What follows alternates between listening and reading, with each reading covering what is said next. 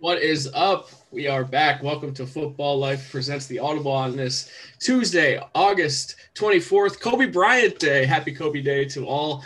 Mamba forever. RIP, my man. And it is episode 69 of this great program that you guys come to know and love. Matt Bushnell joining me now. Matt, how you doing, my man? Episode 69. How far we've come, my man. Yeah, it's went from the deep thirds to the audible. It was a good move. It was a solid move. We made the right decision. But man, 69 episodes in the books. A lot of work went into this, Randy. So congratulations, sir. Pop the bottle and the brazier, if you will. I feel like we have to do the obligatory nice every time you see the word 69 here. So we do our number game. Give me a guy number 69. So you can have time to ponder. I'll say mine. I posted in the tease of the show the gif of David Bakhtiari, the left tackle of the Green Bay Packers, in honor of his chugging abilities at Milwaukee Bucks games. I'm just not gonna chug, but I'll have a little sip just for him. Oh, look at you go. No, I have Jared Allen, the infamous number 69. Much better choice. I mean, he was a wild man. He played for not only the Chicago Bears, but the Minnesota Vikings and the Kansas City Chiefs. So long, illustrious. I mean, I believe he had a run with the Panthers there at the end too. So legendary career of Jared Allen, that's for sure. All right, well, we're going to use this episode as a bit of a catch-up because we've gone through our entire divisional breakdowns. We've touched on every single team, and we've done all of our predictions, Matt Bushnell. We'll save our playoff and Super Bowl predictions for maybe next week or the week after because we still got 2 weeks before the season starts. Yeah. But there's some off-season storylines we might have missed and some things we haven't talked about. And we had one rookie quarterback play last night. So let's just talk about the rookie quarterbacks because this is already being touted, Matt, as the best rookie quarterback class of all time. I just need to get everyone to pump the brakes a little bit here. We are just 2 preseason games in. It's preseason. I can't stress it enough. Like, do not overreact to the preseason. Our friend Leon Tompkins would probably tell anybody who would listen. The 2008 Detroit Lions, he went 0-16, went 4-0 in the preseason, and looked like a juggernaut. So this is faker football than fantasy football. This is just coaches use this to develop the back end of the rosters, special teams. Like, this is not something that you should be taking all that seriously. However, it is a chance for us to get to see these guys in pads with their teams. So I understand there's some excitement involved, but you have to temper your expectations. Matt, before we get into each individual quarterback and how they've done so far, you have some thoughts on preseason in general, I assume? Yeah, well, first of all, I'll give preseason a little bit of merit here. Like, the teams that you think are going to be bad coming into this year are probably going to be bad anyway. So, for instance, the Philadelphia Eagles. The Eagles are expected to be shit coming into the year. We thought that at draft time. We thought that after the season last year. We thought that coming into the season. We thought that during our offseason prediction shows. The Eagles are going to be garbage. And preseason shows every indication that that's going to be the case. Now, I don't take very many things seriously. There's little signs you can watch, like dumb coaching, just putting yourself in a box. But for the most part, preseason football is just to get loose, get your body used to hitting. The starters, rarely play. And if you really watch the veterans play, Randy, none of them want to play. They look so disinterested. They don't care. They want the regular season to start. So really, like you said, if you're watching it for the back end guys. Fantasy football sleepers, I would say, maybe the most useful tool for preseason football. The only time that preseason has ever made a difference in the Giants world, for example, because this is what I pay attention to the most, Victor Cruz earned a roster spot in 2011, scored 3 touchdowns against the Jets, one of the most famous preseason games in Giants history, especially. And you could have a guy who plays well, makes the roster, and not make an impact, but obviously Victor Cruz became a bit of a legend in the Giants world. So that's the one thing I always go back to is, like, I remember Victor Cruz wearing number 3 against the Jets, Rex Ryan going, who the hell is number 3? Like, that's like the only time really any of this stuff has mattered to me, and it has transformed into the regular season. So I don't overreact to any of this stuff. A lot of it is vanilla defenses, straight up just getting looks, getting reps. Honestly, the reps are more important to these guys than it is on what they look like. So last night, Monday Night Football, we saw Trevor Lawrence, the number 1 overall pick, go against the New Orleans Saints.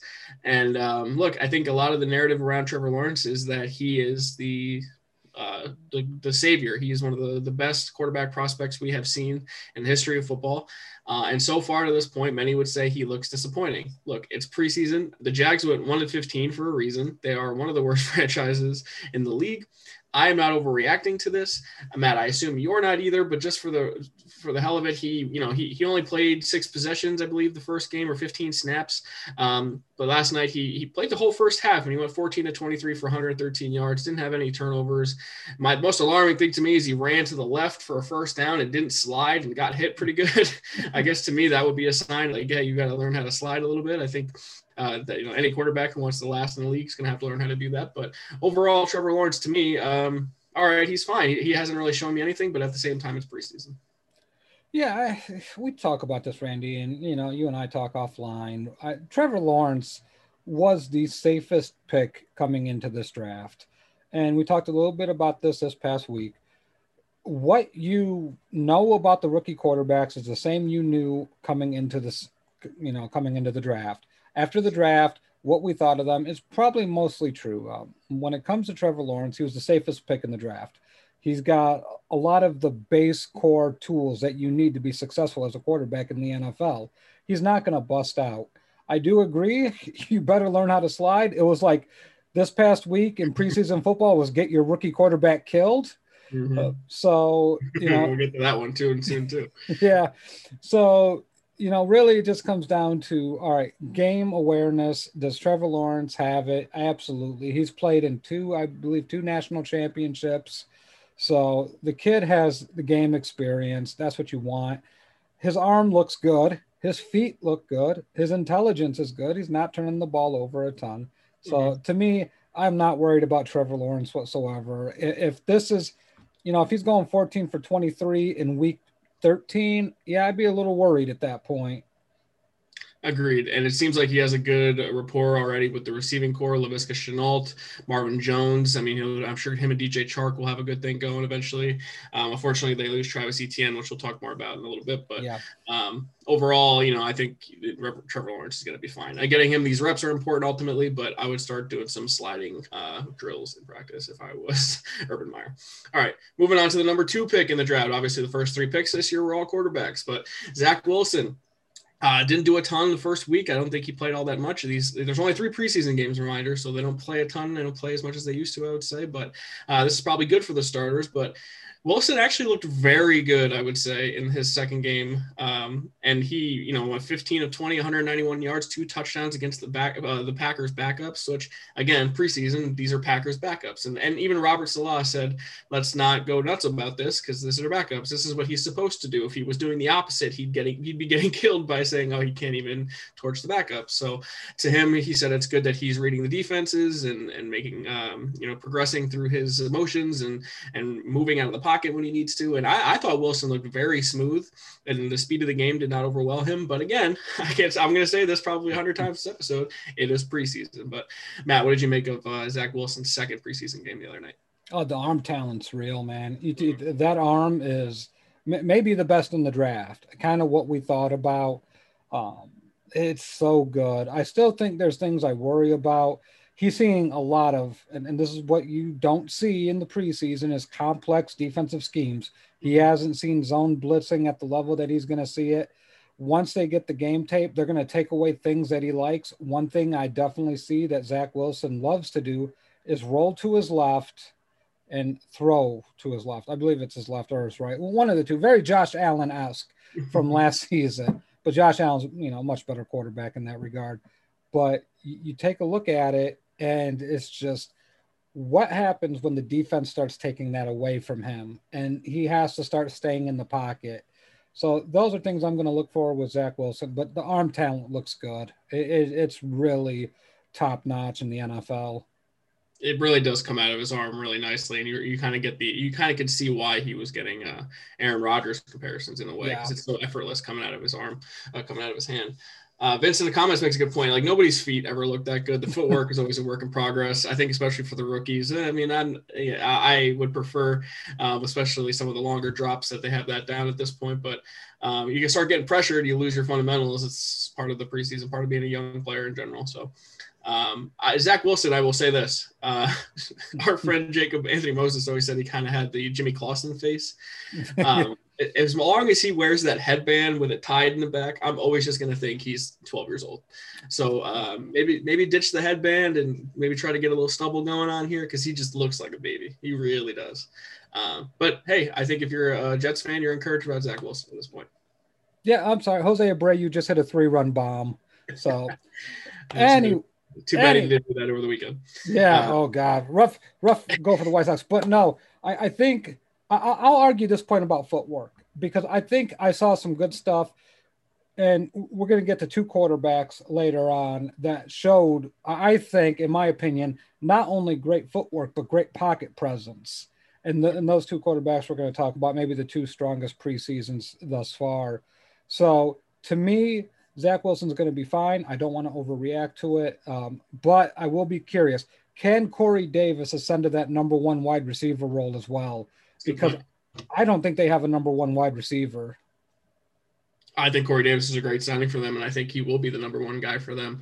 Whether he is number 1 or not remains to be seen, but I think that was a big get for them because, I mean, I like Denzel Mims, but I don't think he was able to be a number 1 either. So, I mean, you have what was the other guy too? I forget his name. His name escapes me, but nonetheless, Corey Davis, big get for them, and I think that you see him and Zach Wilson already having a bit of a rapport together too. All right, moving on now to who I think is one of the more interesting quarterback situations in the NFL. Matt, I don't know about you, but this gives me vibes of 10 years ago with the same franchise.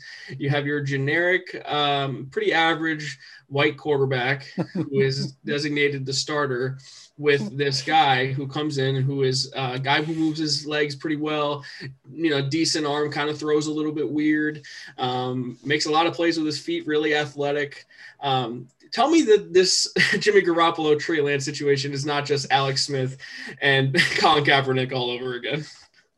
I did not even that thought never crossed my mind. Wow. Jimmy Garoppolo.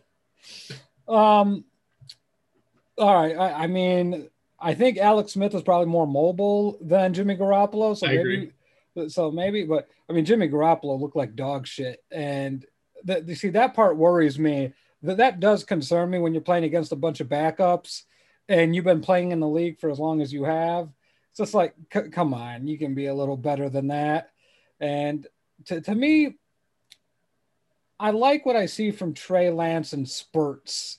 Like his game is pretty, that's a great comp. It really is to Colin Kaepernick because he's extremely mobile within the pocket.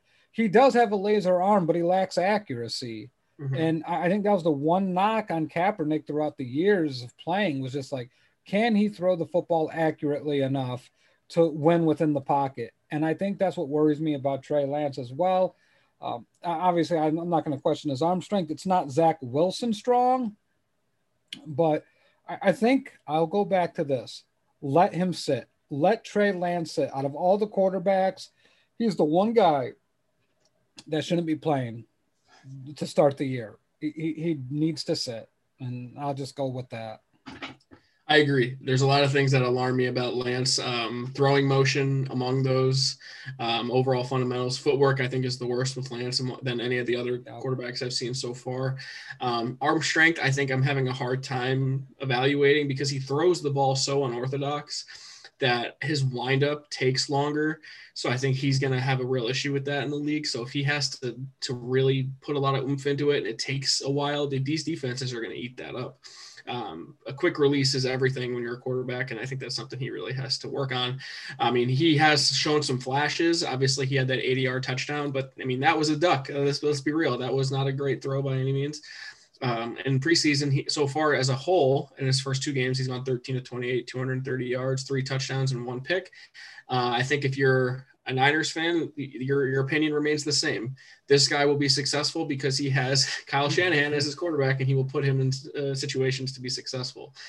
Trey Lance might lead the league in rushing touchdowns at a quarterback position because of the RPOs that they will have someday. Yep. Not saying this year, but someday. I mean, he's incredibly mobile, incredibly athletic. But his arm still is something that I would be concerned about if I was a Niners fan.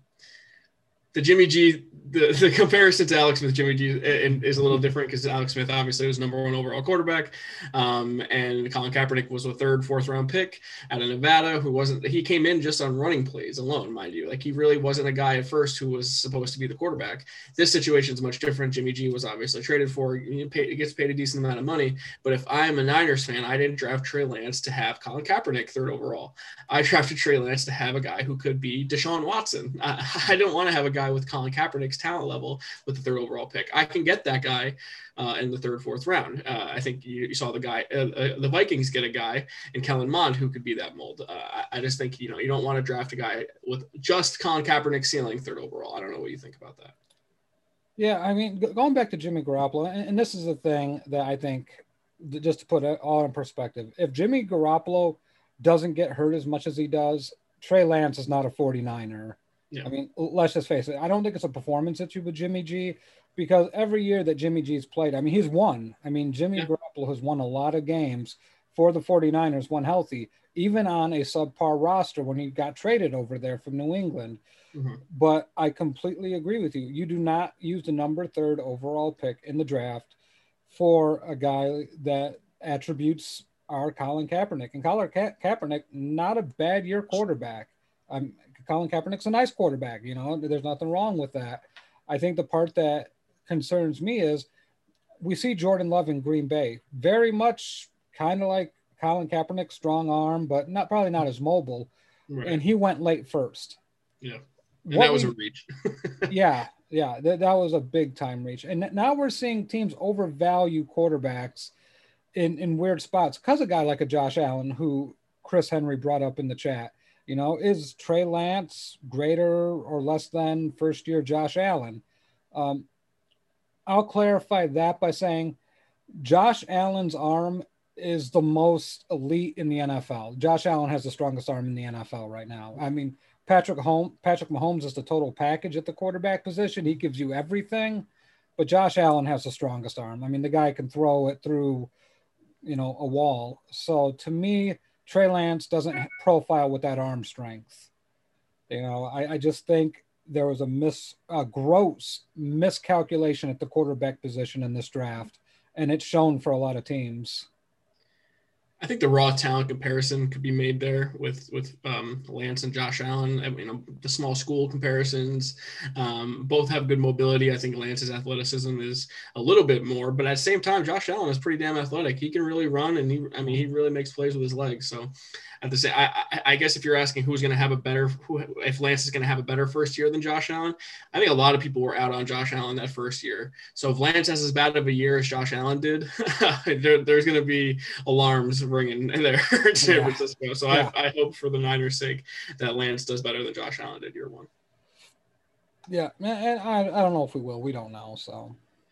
All right. Well, it's time now, Matt Bushnell, for you to get excited because it is the Chicago Bears rookie quarterback and the 11th overall pick, Justin Fields, who has shown some signs here, and I think maybe looked a little bit worse the second game, but at the same time, it's preseason, so you're going to have your ups and downs. Fields says he's confident in where he's at the moment. But while I look for his stats, Matt, what do you think? What do you like that you've seen from Justin Fields overall, and what do you want some things to improve on? So the biggest surprise to me out of all of this is just the poise. He looks relaxed in the pocket, and obviously that comes from coming in playing big games at Ohio State. To me, I just don't know what phases the kid, and he plays so smooth. Everything comes so natural. The athletic ability. I'll say this: both preseason games, when he's on the field, he's been the best player on the field, and it shows both times. And I know it's against backups, and that's fair. But if you're just looking just from a pure specimen athletic, he looks like he's just cut from a different cloth than every other guy on the field. And I think that's what makes him different from a Trey Lance, from a Zach Wilson. I mean, Trevor Lawrence is a big dude. He's like 6'6", so he stands out. Mac Jones just looks like he could either be working the cashiers at Walmart, but you never expect him in the NFL. But Josh Fields is the most physically put together quarterback. Josh Fields, ladies and gentlemen. Bears legend Josh Fields. Justin Fields. Oh, geez. I'm having White Sox flashbacks of Josh Fields at third base. Oh, no. But no, he's a different type of quarterback that the Bears have never had. The arm strength is good. The arm strength pops. It's not Zach Wilson where it just comes off the hand so easily. There's some effort into it, but overall, I'm pretty excited from what I see. I got to see it in the regular season. I know Andy Dalton's going to get killed by the Rams, which is fine. So I can wait till week 2. Yeah, I mean, they already have committed to Andy Dalton starting week 1, so Andy Dalton will not play at all in the preseason finale, and Fields will start the preseason finale this weekend. The first game against Miami, Fields goes 175 all-purpose yards with 2 touchdowns, and then kind of played a little bit worse against Buffalo, the 9 of 19 for 80 yards, but he still had 46 rushing yards on 4 attempts. You love to see that mobility out of him. I think the play that everyone talked about the most was the missed assignment where he got blown up. I think pre-snap is something he has to work on, but I think a lot of these quarterbacks come in never having to do any of that. The play is kind of called for them, and they run motion, and they say hike, and then they run the play. Running pre-snap is a very advanced quarterback skill, and I think Fields is going to struggle with that at first, but eventually with practice and tape watching, it'll come to him. But if you're a Bears fan watching that hit, you're just like, all right, get him the hell out of the game, and let's work on some blitz pickups there. Yeah, I mean, unfortunately, I watched that game, and to me, from top to bottom, the Bears just looked disinterested. A lot of players seemed like they didn't want to play the game, which is kind of alarming. That worries me, especially on the back end. Their offensive line, is in shambles due to injuries.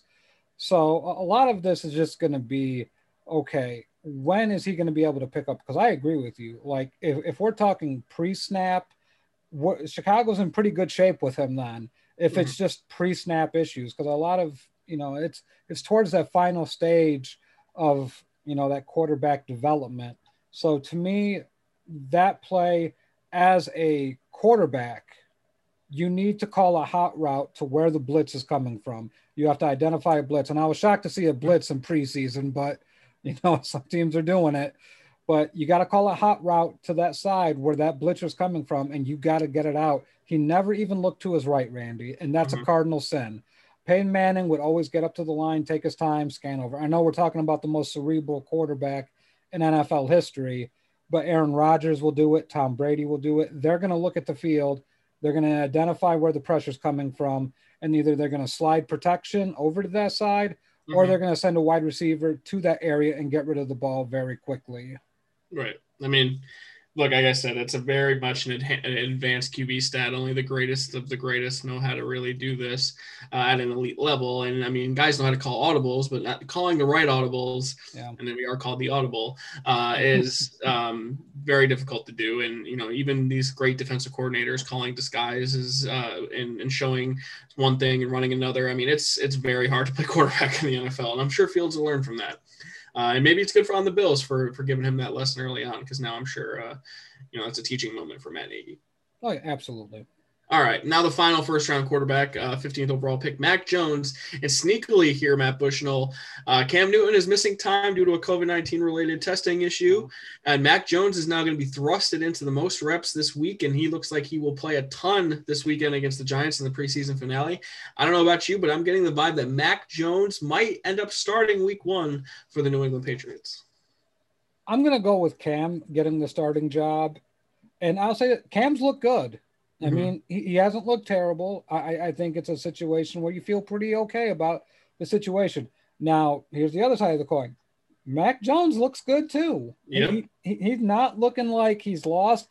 I think from a mental aspect, we all thought Mac Jones was going to be the most advanced, probably mentally coming into the draft, just because he went to Nick Saban University.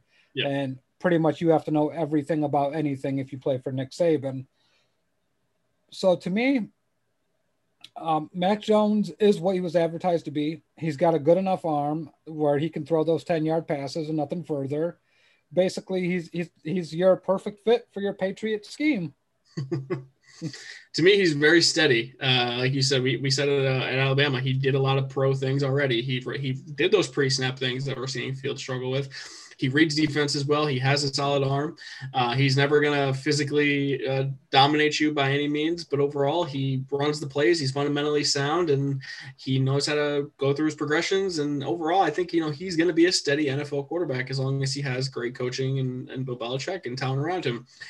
So far in preseason, he's completed 26-38 for 233 yards. He has no touchdowns, no picks. But overall, PFF has him as the highest graded quarterback in this preseason. So that's pretty crazy considering all the quarterbacks that have played. But at the same time, he's a rookie, and they've tried to put him in situations to succeed. So I understand it.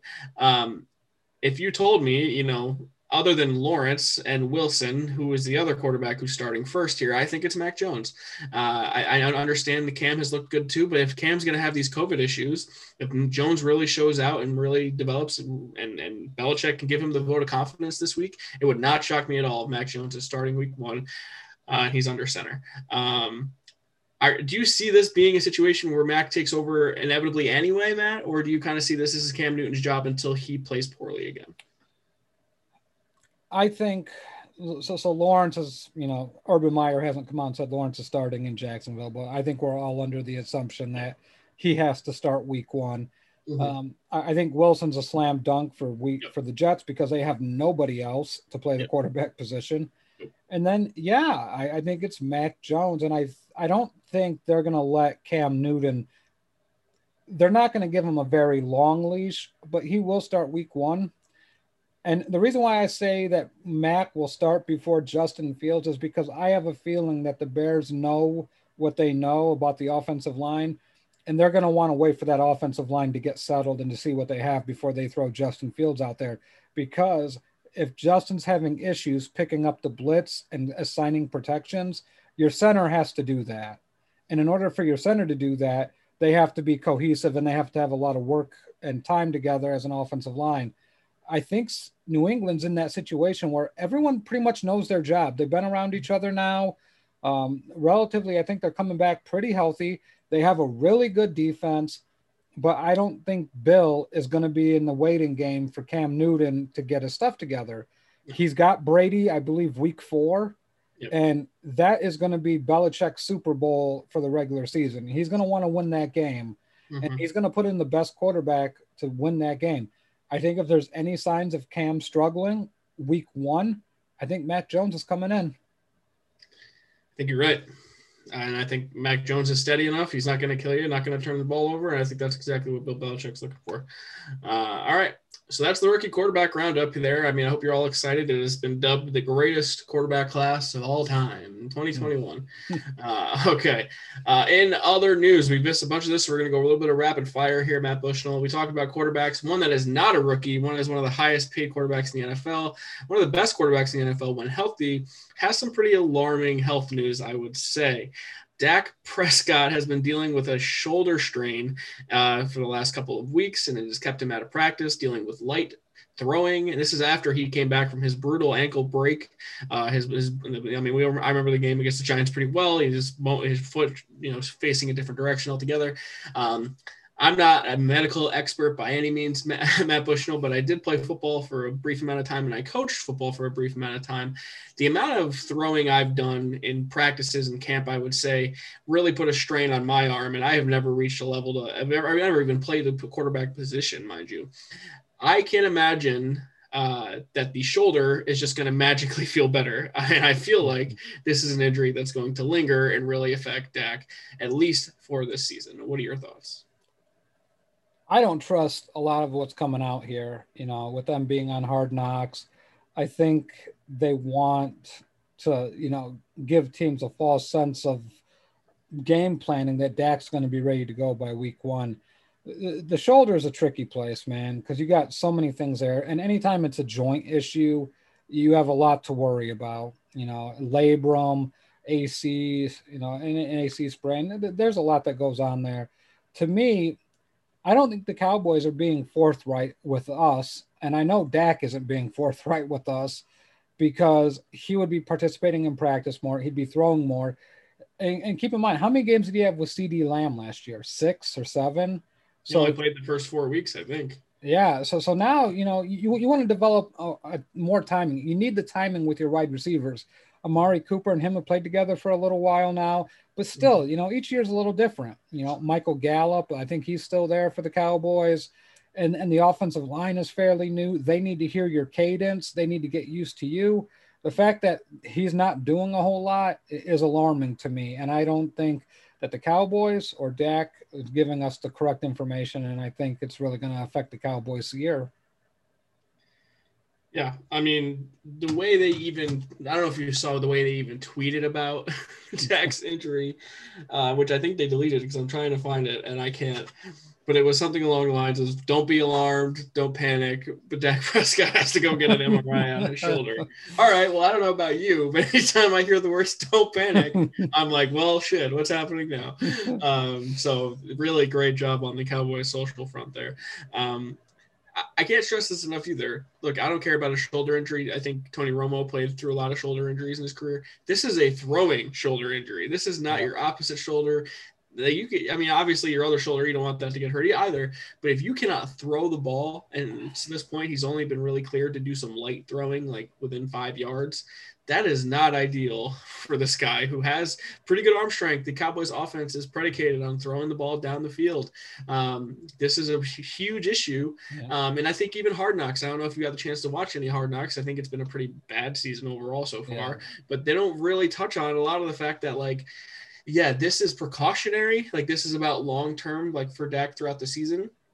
But what if he gets hit? What if this is a reoccurring problem? Is Ben DiNucci going to play quarterback for the Cowboys all season long? You just paid this guy so much money. And if he can't stay healthy, you're going to be in the top 5 in the draft next year. Your team is going to be horrible. And CeeDee Lamb goes on the COVID-19 list. Like the Cowboys, to me, I am so down on, and they are still the favorite to win the NFC East for some reason. If you're a betting man, I would take the under on the win total, and I would bet another team to win the division. I would choose the Washington football team, but the Cowboys, to me, are in a very, very bad spot here with Dak Prescott. Yeah, before all this happened, I had the Cowboys winning the division just because I thought offensively they were so talented that they would give Washington some problems in the secondary. Now I take a look at the landscape of this, and even if Dak misses one game, and I think that's what separates maybe Washington and Dallas, is one game with everything being equal, if everyone's healthy. And that could be with either, with Dak at quarterback, or all that being equal, both teams being healthy. Now that Dak may not play 1 week or 2 weeks or 3 weeks, really it puts the thought process in my head that Washington's got the better overall unit now on that defensive side of the football. They are really good. We're talking elite levels in the front 7, and having Chase Young, who can just totally destroy everything that you think you may have, makes a big difference. So to me, Dallas is in a lot of trouble. Like you said, this team could go from first, in my opinion, all the way down to third, because I know I have Philly last. The Giants, I think, have a good enough defense to be right there. Yeah, I agree. But to me, it's alarming. If you're a Dallas Cowboy fan, this is not a good situation. This is not one. It's not a Super Bowl roster anyway. Yep. 2, you lose your all-stud quarterback who you just gave $154 million to.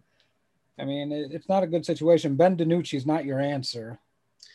No, I actually think if Dak doesn't play a lot this year, they might be worse than Philly. I think that they'll be the worst team in the division. I just think Mike McCarthy is just a lame coach, and a lot of things will go wrong for them. They do say Jerry Jones came out and said that they do expect Dak to play week 1. So just to point out here, today is August 24th. We are 16 days away from the kickoff of the NFL season on September 9th. So unless that shoulder starts to feel better here, I don't really know how that happens. So maybe opening day might be a blowout against the Bucs. It might have been a blowout anyway. Who knows? Yeah. All right. Moving on, Matt Bushnell, to your Chicago Bears, and a story that must bring you so much delight here.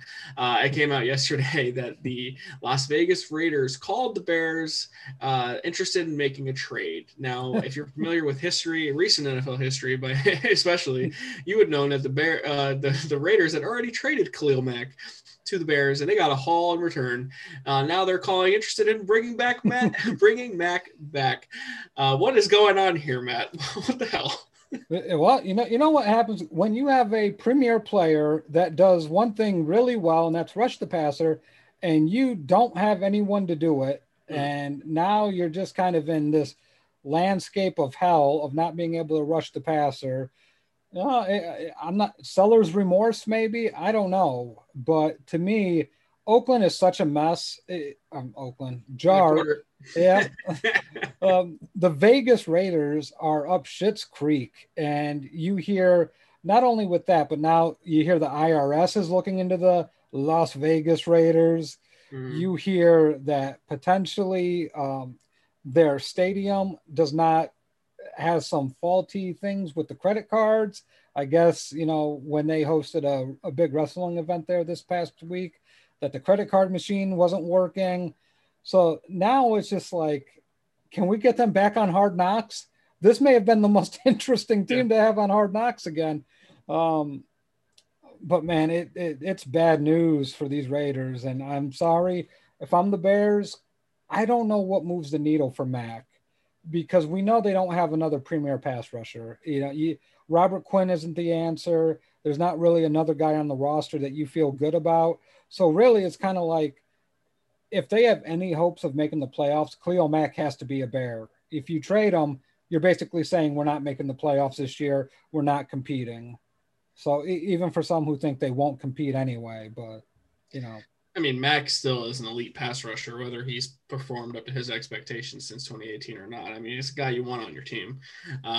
This story is just hilarious. This is like the Giants calling the Browns like, hey, any way we could get Odell back? But Odell hasn't even performed to the level of Mack has since he left. So, I mean, I could see the Giants making that mistake anyway. But this is just such a Raiders thing. It's such a Gruden Mayock thing. It is a joke. It's a big joke. All right. Moving on now to I don't know if I want to say devastating injury news, but unfortunate injury news for the Jacksonville Jaguars. They drafted Travis Etienne, 25th overall, so he could play with his college buddy and Trevor Lawrence. Well, now he's going to miss the entire 21 season with a Liz Frank injury. It is a foot injury that is going to sideline him for the entire upcoming season. So I guess I'll keep this quick, Matt, and say, hey, if you're a fantasy football player, hello, James Robinson. Yeah, absolutely. James Robinson's draft stock just went straight up. But to me, we go back to it, Randy, and I kind of go with your rule of thumb here. He was drafted in the first round. Don't draft running backs in the first round, especially when you have James Robinson on your roster. It was a dumb draft pick at the time. To me, I feel bad for the kid. It sucks, but at the end of the day, I don't know if it really moves the needle for the Jaguars, because still it's kind of a bad roster with not a lot of offensive weapons. I like Shenault. I think he'll be good. They got some pieces there, but and it's just And another reason why you don't do your fantasy football draft until after preseason. Amen. Yeah, stop doing your draft so early. Yeah, exactly. I kind of like the way they were using ATN as sort of this flex pass catching running back who could play the slot. Okay, fine. But overall, this team's going to go as far as Lawrence does with the three receivers in Chark, Shenault, and Marvin Jones. And then also now, James Robinson is not a scrub. I think people don't realize how good he was last year. And instead of using him as a pass catching back, they're going to use him as just a primary rusher. And you can find third down pass catching backs a dime a dozen in the NFL. So you can do what you were doing with ETN with just about anybody. So I think they'll be able to fill that spot just fine. Before we get to our last news segment, this just came to me here, Matt, because we're talking about the Jags, and they played the Saints last night, and Sean Payton remains non-committal at the quarterback position to me, which is a huge joke. I know Jameis Winston is a bit of a laughing stock here in the NFL sometimes, but to me, he's earned this quarterback job. He is clearly the best quarterback they have on their roster. Taysom Hill, to me, is a gimmick. Like, why is he so committed to using Taysom Hill all of the time? I'm just shocked that he won't just come out and commit to Jameis Winston at this point. And Winston's looked good. Let's face it. He's looked pretty good. And granted, it's preseason, so we don't know everything. But to me, what advantage does Taysom Hill give you really at the quarterback position? He's your best gadget player. You can line him up in a whole bunch of different positions: running back, tight end, wide receiver. Mm-hmm. He gives you a ton of flexibility there. But we all know it should be Jameis Winston at this point. If you could reclimate him, and you don't have to invest a lot of other capital into a quarterback, I think you're in good shape. And to me, Winston has to start for the Saints. You have to find out what you have in him, or else you're just going to be blown in the wind looking for another quarterback. Yeah, it's got to be Jameis's job. All right, now back with the Jaguars once again, Matt, because probably chalk this up the most predictable news item of all time, but Jaguars tight end, 34-year-old veteran Tim Tebow has been cut. He didn't make it past the first round of cuts, and rightfully so. If you saw some of the highlights of him trying to block, it was pretty embarrassing. I don't think we need to spend too much time on this, Matt, but you just want to take a little victory lap here on this Tim Tebow situation. Absolutely, because screw that son of a bitch. At the end of the day, look, I think we called it, Randy. It was a gimmick. It was a gimmick all along. It was to sell tickets, get some preseason. They pimped them out just like the New York Mets minor league organization did. Yeah. Tim Tebow is the biggest pimp job out there for an organization that wants to sell tickets. What's next? What NBA team is struggling to sell tickets, Randy? Because he's going to suit up for an NBA team, maybe the G League coming up. It's just I hated watching him play because you know what? Honestly, those blocks that he missed, even a fourth or fifth or sixth string tight end on your roster is making those blocks. As an NFL tight end, if you are that blocking tight end, you are making those blocks because that's your job. Tim Tebow's pass patterns were garbage. He ran in the same spot as I forget the other guy that ran in front of him and took the pass, but his routes were rounded. They weren't flat. They weren't sharp cuts. Mm-hmm. We really didn't get to see his hands much. It was such a joke. Not only would the fourth and fifth string guys make the blocks, they would have just put forth better effort. And to me, this is the biggest crime of this whole story is that Tim Tebow really took another opportunity away from someone who has spent their whole life working towards it. I know it didn't last long, but still, someone else didn't get a chance in camp to prove themselves because Tim Tebow did. And maybe that person will never get another shot to really show if they're capable of playing or not. So that's the real crime here. On Tim Tebow. So hardly knew you. Go work for the SEC network and do pregame for the Florida Gators games. I don't really care. Just stop trying to play sports for me, please. Okay, Matt, we're gonna do a little fun segment here. We want to do a little something as something we don't get to do a lot when we do those divisional previews. We're talking a lot about individual things. So we're gonna do our list. We're gonna rank 5 breakout candidates for 2021, 5 players on any position that we think are going to have a big year this year. I did a little bit of research on this throughout the day, and unfortunately I came up with 4 of my 5 are second year guys. So, and I don't have any, offensive linemen or anything. I kind of could have went all quarterbacks. I didn't do that either. I tried to mix it up. I do have a defensive player. But overall, we're going to do our top 5. What did you think of this exercise, Matt? It made me extremely unproductive in my other line of work, but same. I loved it. I got a chance to take a look at some guys, and Randy, really to me too, I came up with a lot of second year guys myself. I mean, they just kind of lend themselves to this exercise. Yeah. All right. So let's get it going here, Matt. I'm going to go 5-1. And do the guys, I'm least confident in the most, but all these guys I'm relatively confident in, but maybe the players I think I'm going to have the biggest years. I'm going to start off with number 5, Saints wide receiver Marquez Callaway.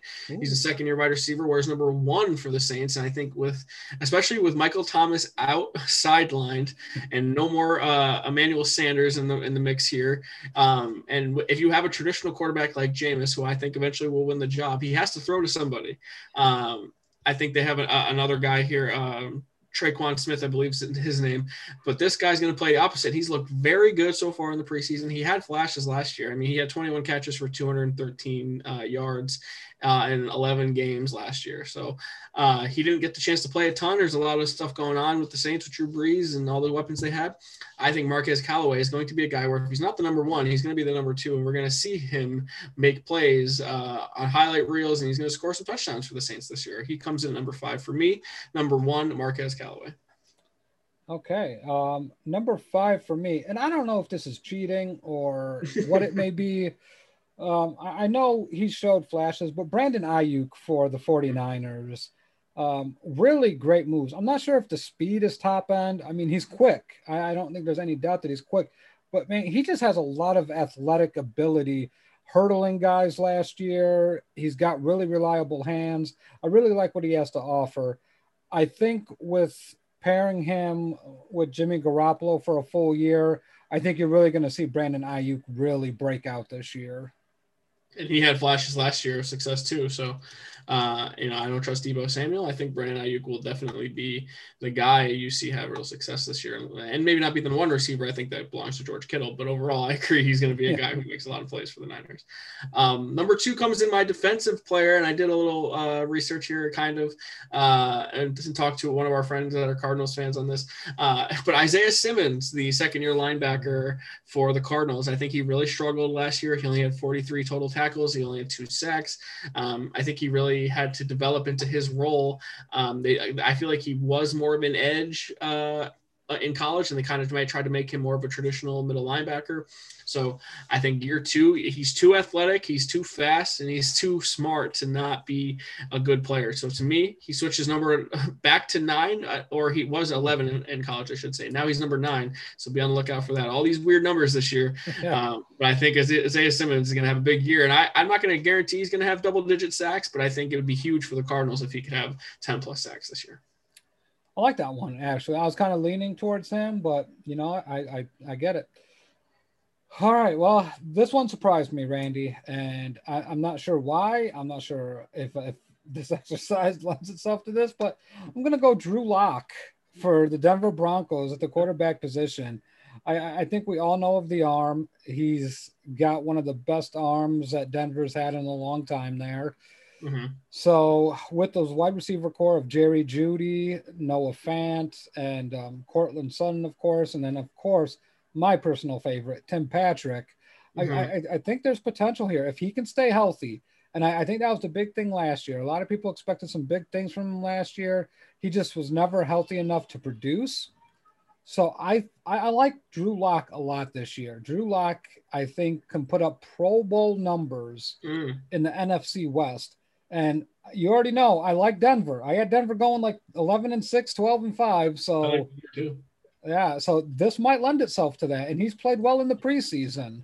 Yeah, I like that pick. I think if that happens, you're looking at the Broncos as a real contender now. I really do love the roster. I see a lot on Giants Twitter on a daily basis, and today the big thing was that the Broncos have not committed to a week 1 starter, and many Giants fans are pulling for Drew Lock to win the job because they think he'll make more mistakes and ultimately cost the Broncos more than he'll succeed. And I think that part is true. And we talked about how Teddy doesn't really commit too many turnovers and put teams in bad positions, but overall the ceiling much higher for Drew Lock. So I do like your pick, and I like a lot of the talent that's around him too.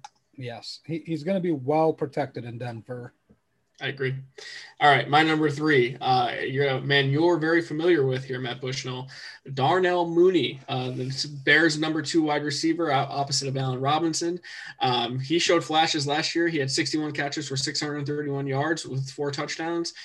He had a great highlight against Jalen Ramsey that Ramsey still talks about. He's still not happy about it. He's a very fast receiver on the outside, opposite of Allen Robinson. The quarterback situation for the Bears last year really put this man in a situation to not succeed, and yet he still showed flashes of having success.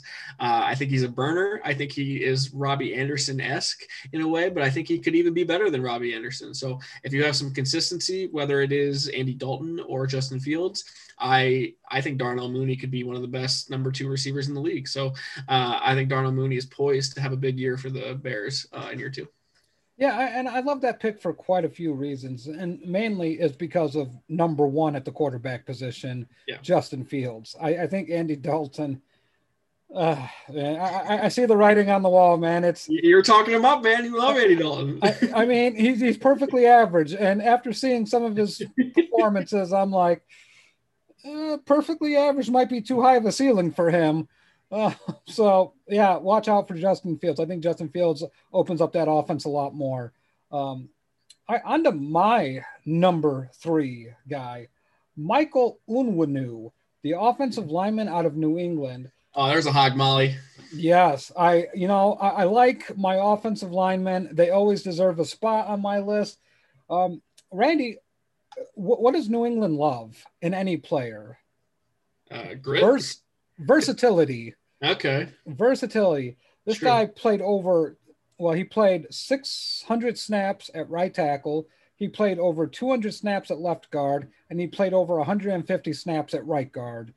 So he gives them a lot of flexibility, and he only allowed 3 sacks all year last year. So a 6th-round pick out of Michigan.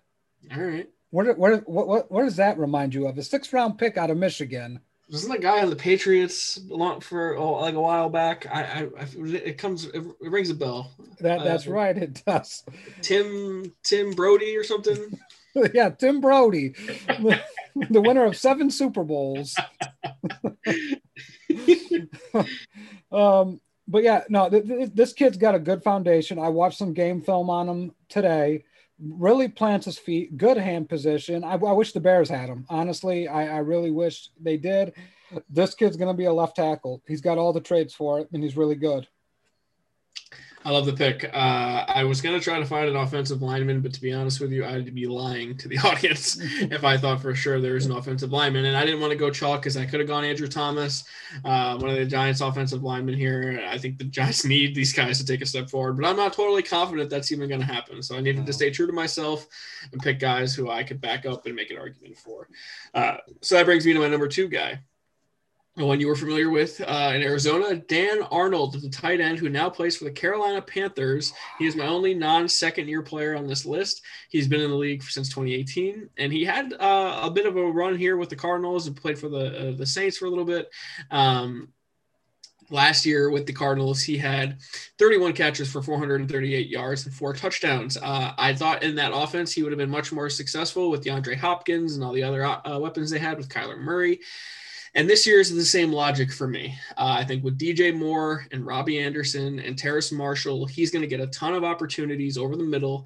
I think Sam Darnold, while I don't love him, I think did love throwing to the tight end position, whether it be Chris Herndon, whether it been, I don't remember the other tight ends that they had on the roster, but I do think Sam likes those big targets over the middle. I think he could be a red zone threat. I think Dan Arnold, and there's been reports that he's played pretty well and already developing a nice connection with Darnold. So I want Darnold to Dan Arnold to be the thing in Carolina. And I'm going, Dan Arnold's going to have a big year at tight end for the Panthers. He's my number 2 pick. I like it.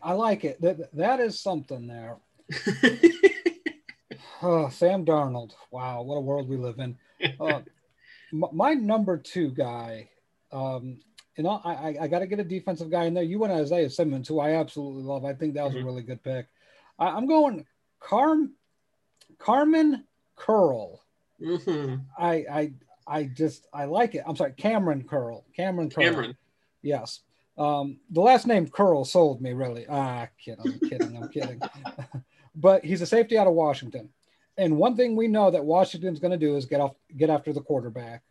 And this kid can go get him. He will attack the football. He'll attack the ball carrier. He's really well-rounded at the safety position. So I think at the end of this year, we're going to start hearing about Cameron Curl as a top 5 safety in the NFL. Just really good range, really good ability, is playing on a stud defense with a stud defensive coordinator as their head coach and Ron Rivera. I really like.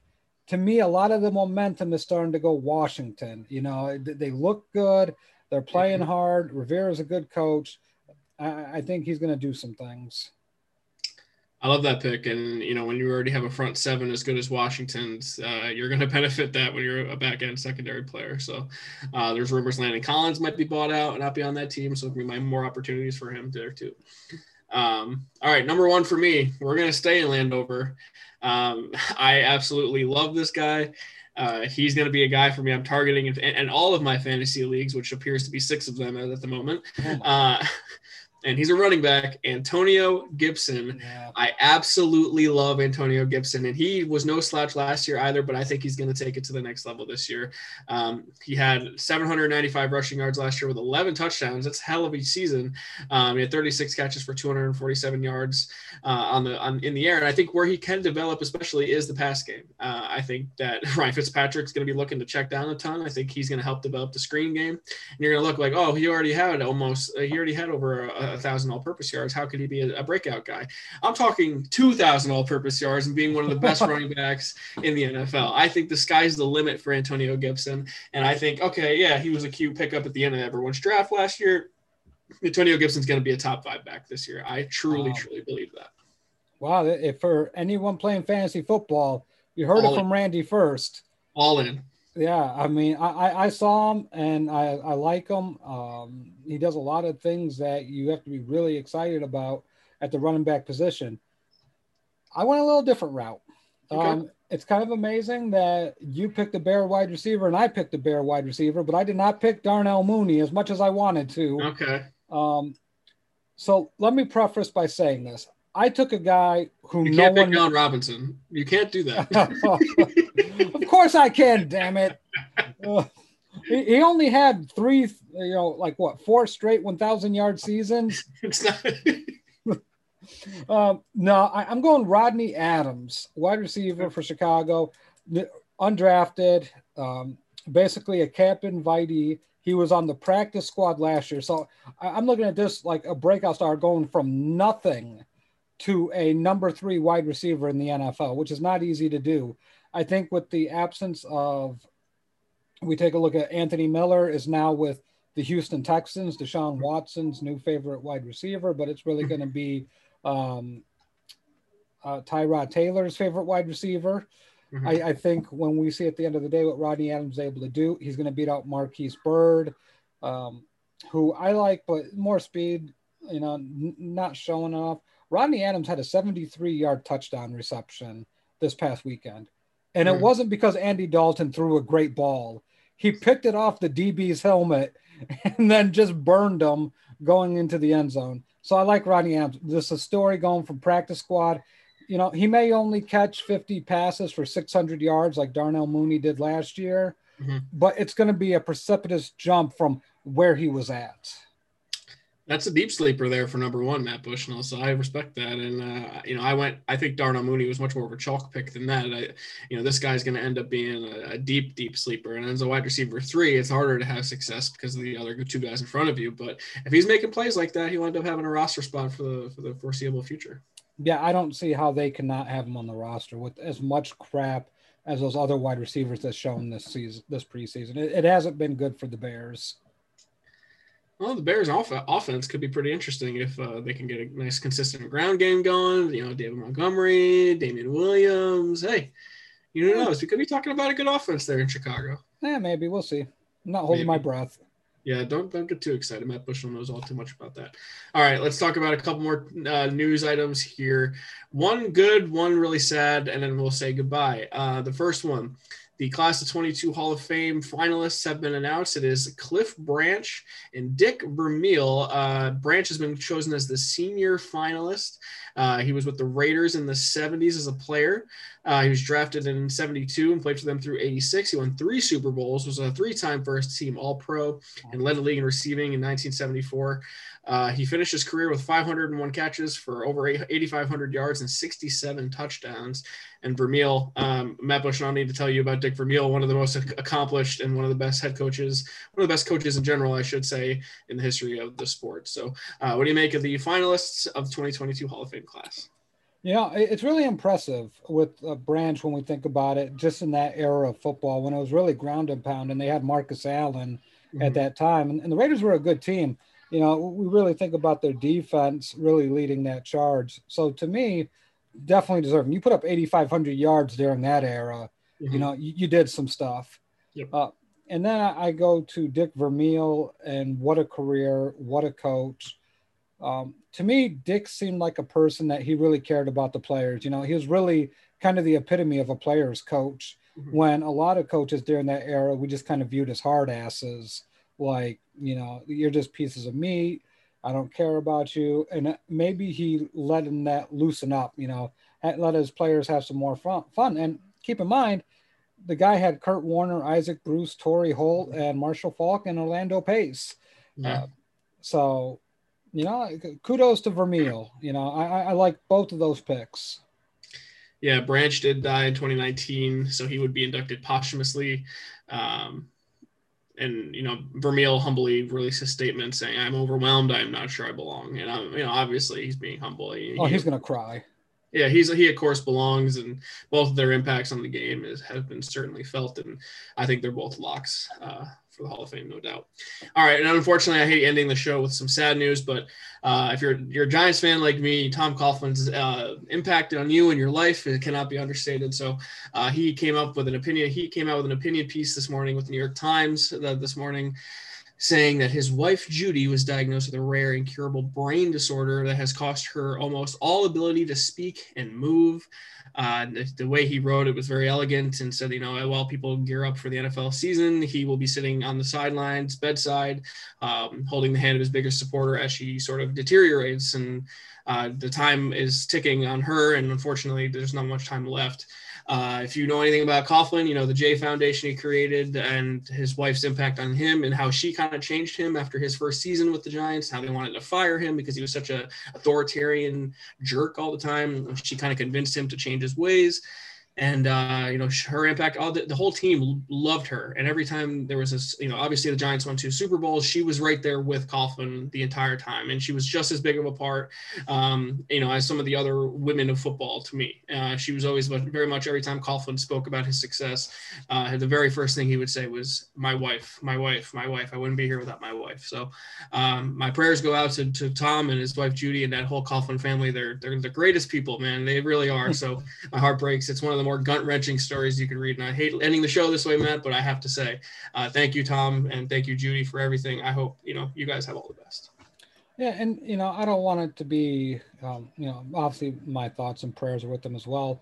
I don't want to make light of the situation, but I wonder if you polled 100 New York Giant fans, who would be the better coach, Tom Coughlin or Bill Parcells? Well, I mean, they both won 2 Super Bowls. So. I think that, the Giants are very much a traditional fan base. They would probably say Parcells, and the tree under Parcells speaks for itself. So I think that's where he would have the advantage. But Coughlin, as far as not being stuck in your ways and adapting to the times and really getting the most out of your guys, I mean, Coughlin's right up there with that aspect because he had it really bad and was as close to getting fired as you could have it. And to change that and to have success the way he did is unbelievable. And and all the quotes he said is that he credited Judy so much to all that. So I have to thank her. But they always say behind a great man is an even better woman. So, I'm very sad and heartbroken, honestly, to read the story. But they're both pushing 80 years old, and I think you could ask anybody if you get to that point, you've lived a good life. I just hope she's not suffering too much, and I hope for Tom's sake that overall that there's not a ton of pain and suffering going on here. Yep. Being a veteran of the Institute of Marriage, as I am currently, and you are soon to be, sir. Very soon. It's a special bond, it's, and a part of you, unfortunately goes when, your wife goes. So I dread that day. Hopefully I go first. And I hope Tom's able to find peace in a very difficult time because it's going to be really heartbreaking. Yeah, and I know they'll never know who I am or ever know my name, but if they ever find a way that if ever come across this somehow, you guys will always be responsible for 2 of the best days I ever had in my life. So I'm eternally grateful for that, and thank you guys for everything. And seriously, my thoughts and prayers are with you guys, and my heart is broken for that. Yeah. Okay, there's no easy transition out of that story, Matt, but we do a lot of shows under our Life Group umbrella. Why don't you go down the line and tell us about some of the other ones happening? Yes, Dong City. I think, are they going this Wednesday? I don't know. I'm so confused. Yeah. So we have Dong City on Wednesdays. They go every other Wednesday. I love Henry. I love Vince. Henry Maldonado Jr., Vince Mercandetti. They're covering all the baseball stuff. It's kind of torture right now in our groups because the Yankees are kicking everyone's ass. And I have to deal with Randy and this bet, which I'm starting to become increasingly nervous about. Randy, oh, what difference does a month make in baseball? Because the Oh, Yankees were like 12 games back of the White Sox. yep. It was doom and gloom. And then all of a sudden, the Yankees start going on a run. But Vince and Henry cover all the baseball stuff. So great show by them. Love those guys. Thursday, we have our Work Shoot Wrestling podcast with Corey Richmond and Jason Brooks. And my goodness, Randy, I can only tell you a quick story. I was out on wrestling for the longest time, and then I turn on this little, I turn on the show, WWE Raw, and I see this guy, CM Punk. I'm like, okay, I'll watch a little bit. Then he drops the infamous pipe bomb. Mm-hmm. Then he leaves WWE, gone forever, and then he shows back up in this new promotion called AEW, and it was the first time I actually wanted to watch an entire wrestling show. I haven't watched an entire wrestling show in such a long time, but I look forward to Corey and Jason breaking that moment down along with WWE SummerSlam, and they do such a great job. I just want to say too on that, I haven't been that excited for a wrestling show in a very long time. I used to be a massive wrestling fan. I still consider myself a wrestling historian in a way. But like you said, the Summer of Punk was 10 years ago now. The impact he had on wrestling cannot be understated. And the song he comes out to, Cult of Personality by In Living Color, I must have listened to that 15 times over the weekend in excitement that he was back. And I don't know if he can even wrestle anymore, but it's still pretty cool to have him back. Yeah, you figure the things that he can do. He's so multi-talented in wrestling. He can announce. He gets the business, and that's what I think wrestling was missing for the longest time. I just hope some of those clowns in AEW listen to him, where not everything has to be an oh my god, holy shit moment. Yeah. You can tell a story in the ring without that. And then we have the Step Back podcast, and I got to be honest, Randy, I don't know if they go on Friday. I don't know if they go on Monday. I don't know if they go on Wednesdays. It's the off season for basketball. They're chilling. Yeah, they're just chilling. And, these guys do such great stuff during the middle of all the other stuff going on in basketball during the off season. So I think, we see them in basketball life, breaking down all the moves, everything that we see going on in the NBA. So even if you don't see them on the podcast stuff going every week, tune into Basketball Life because they're telling you a lot of useful information about what teams are good. And, they're trashing the DeMar DeRozan signing, which hurts me personally because I love me some DeMar DeRozan, but is what it is. And it is Kobe Day, so go over and talk some basketball with those guys. If you're not doing a show, they can still talk to you. And obviously, I'm still devastated by the Kobe Bryant loss. Yeah. So I'm always posting old clips of Kobe Bryant in there. And obviously, I mean, they have great basketball talk on the regular anyway. So just go over there and check it out.